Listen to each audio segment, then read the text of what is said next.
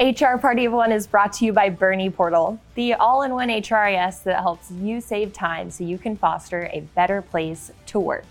In this episode, we are giving you permission to follow that gut feeling that a new hire isn't going to work out. That said, let's say you hired Julie as a project manager for your company with a starting salary of $75K. A week before her first day, you receive this email from her. Good morning.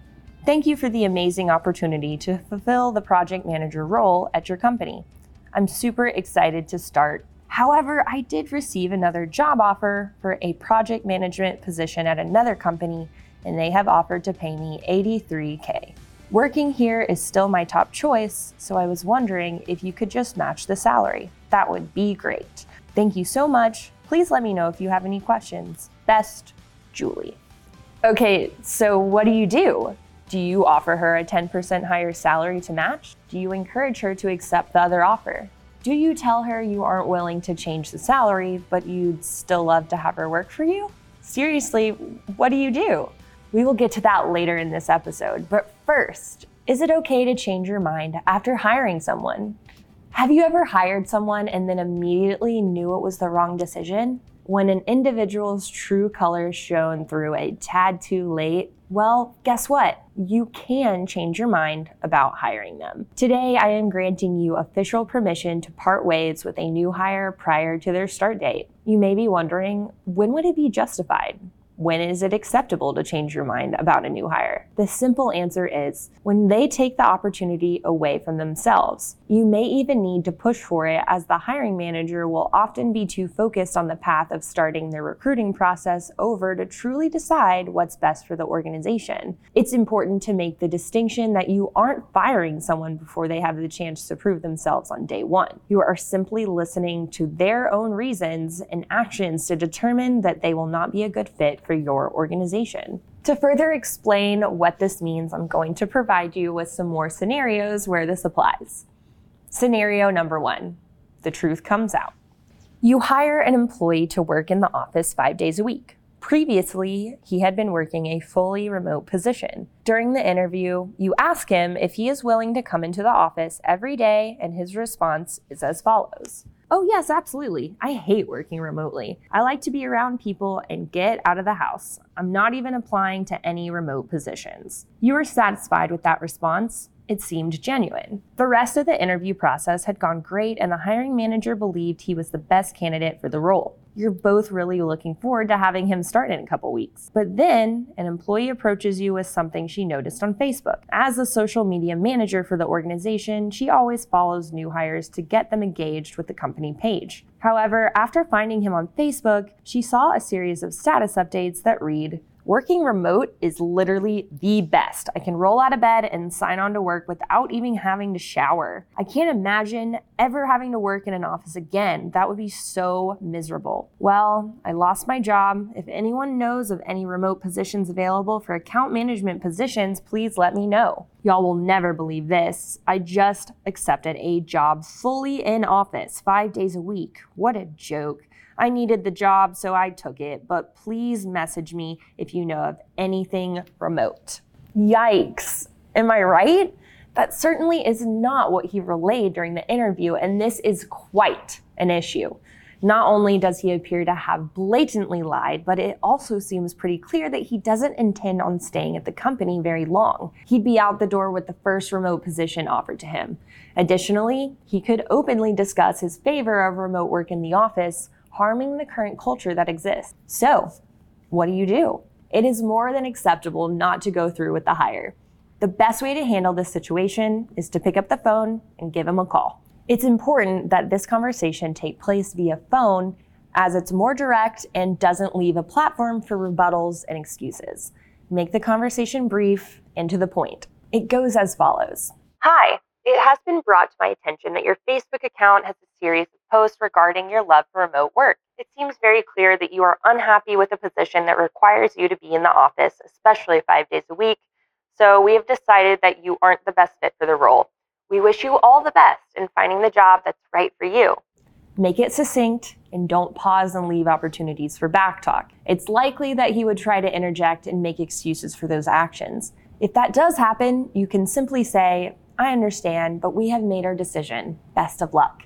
You can then end the call. You shouldn't feel bad for making this decision. It's important to recognize that the employee misled you during the interview. If you had seen his social media comments before the interview, would you have even gone through with meeting him? Probably not. Let's jump into another scenario. Scenario number 2, not the right ad. Here at Bernie Portal, we have something called the figure it out factor. Let's face it, your boss can't help you with every little detail, nor should they. Let's say Paula is hired and her start date is in 2 weeks. After accepting the role, Paula emails her boss an excessive amount of questions, which include, how do I get to the office? Can you send me directions? How's traffic? When should I leave to get to work on time? I'm confused on how to set up my direct deposit. Can we walk through that on my first day? I don't understand how to sign my documents electronically. Can I just sign them in person? I have some questions about my benefits, and I was wondering if I can send them over to you now. After patiently responding to Paula's questions, you address the last question as follows. We will go over your benefits on the first day, but I have attached the documents you need, which address everything you need to know. Paula then responds with, thank you very much for sending these my way. After receiving them, I still have some questions, and I'd love to clarify before my first day. It's just easier for me to have the answers now. She then proceeds to send over her follow-up questions. First, you're probably listening to this thinking, wow, how annoying. I wouldn't have time to deal with that. And yes, it is extremely annoying and frustrating, and you probably do not have the time. But additionally, it's also not a good sign for how Paula would handle her actual role once she starts. Is she going to ask the same degree of questions every day? Is she able to figure anything out on her own? How much of her manager's day and yours is going to get sidetracked by her inability to find answers on her own? There's a degree of questioning that is acceptable, that then there's mothering and handholding, which has its place at home with their mother, not at work. We want to hire ads that are going to help move your business forward. Someone like Paula would not only have no part in moving the business forward, but she could hold people back. While she seemed like a good hire during the interview process, you're having serious second thoughts. Here's what you can do. Number 1, talk to the hiring manager. See how they feel about the excessive questioning and warn them that the questioning will likely continue when Paula starts in her role. Number 2, have the hiring manager call up Paula. They can have a candid conversation about the figure it out culture expected within the organization. The hiring manager should ask Paula if this is something she can handle. A decision can be made based on the responses Paula gives within the conversation. There's no right or wrong choice in this scenario. Every situation is going to be different, and the hiring managers need to make the decision that makes the most sense at the moment. At Bernie Portal, we use our onboarding feature to get signatures on documents like our culture guide, which has the answers to many of the first day questions new hires may ask. Having this document available to new hires in advance should save you valuable time. However, if that new hire is like Paula and is still bombarding you with questions that are outlined in your culture guide, then you know they won't use the tools at their disposal within their role, and therefore lack the figure it out factor you need. The main point is that you can choose to part ways with a new hire prior to the start date in this type of situation. Scenario number 3. They begin to add parameters. Now let's go back to the example at the beginning of this episode. Julie was hired as a project manager with a starting salary of $75,000. Let's take another look at the email she sent. So, did she continue interviewing after she accepted the role at your company, or was the interview beforehand? Also, doesn't matter. Let's address your options again and discuss the consequences that could arise from each. Number 1, you match the offer that Julie requests. When Julie starts working, she may fill her coworkers in on her hiring process, letting them know that she asked for a higher salary and received it. This may cause some employees to get upset with their current pay and start also asking for a higher salary. Or perhaps they would begin looking into companies that offer more for the same role as Julie did. There's also the chance that Julie fabricated the scenario about being offered more just to get a higher salary. This would make Julie manipulative and feel vindicated that she has power over you.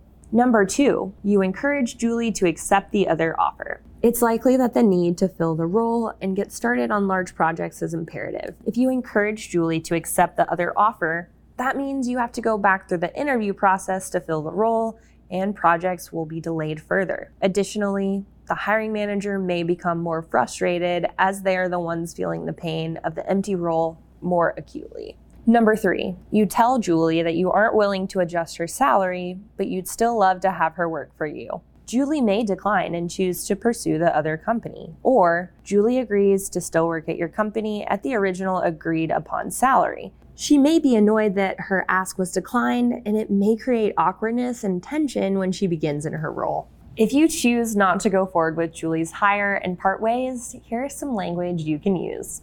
Pick up the phone and give Julie a call. Always do this over the phone to eliminate the chance of unnecessary email responses. The conversation should go something as follows. Hi, Julie. I saw your email. Congratulations. We're happy for you and that opportunity. Just wanted to call back and wish you all the best.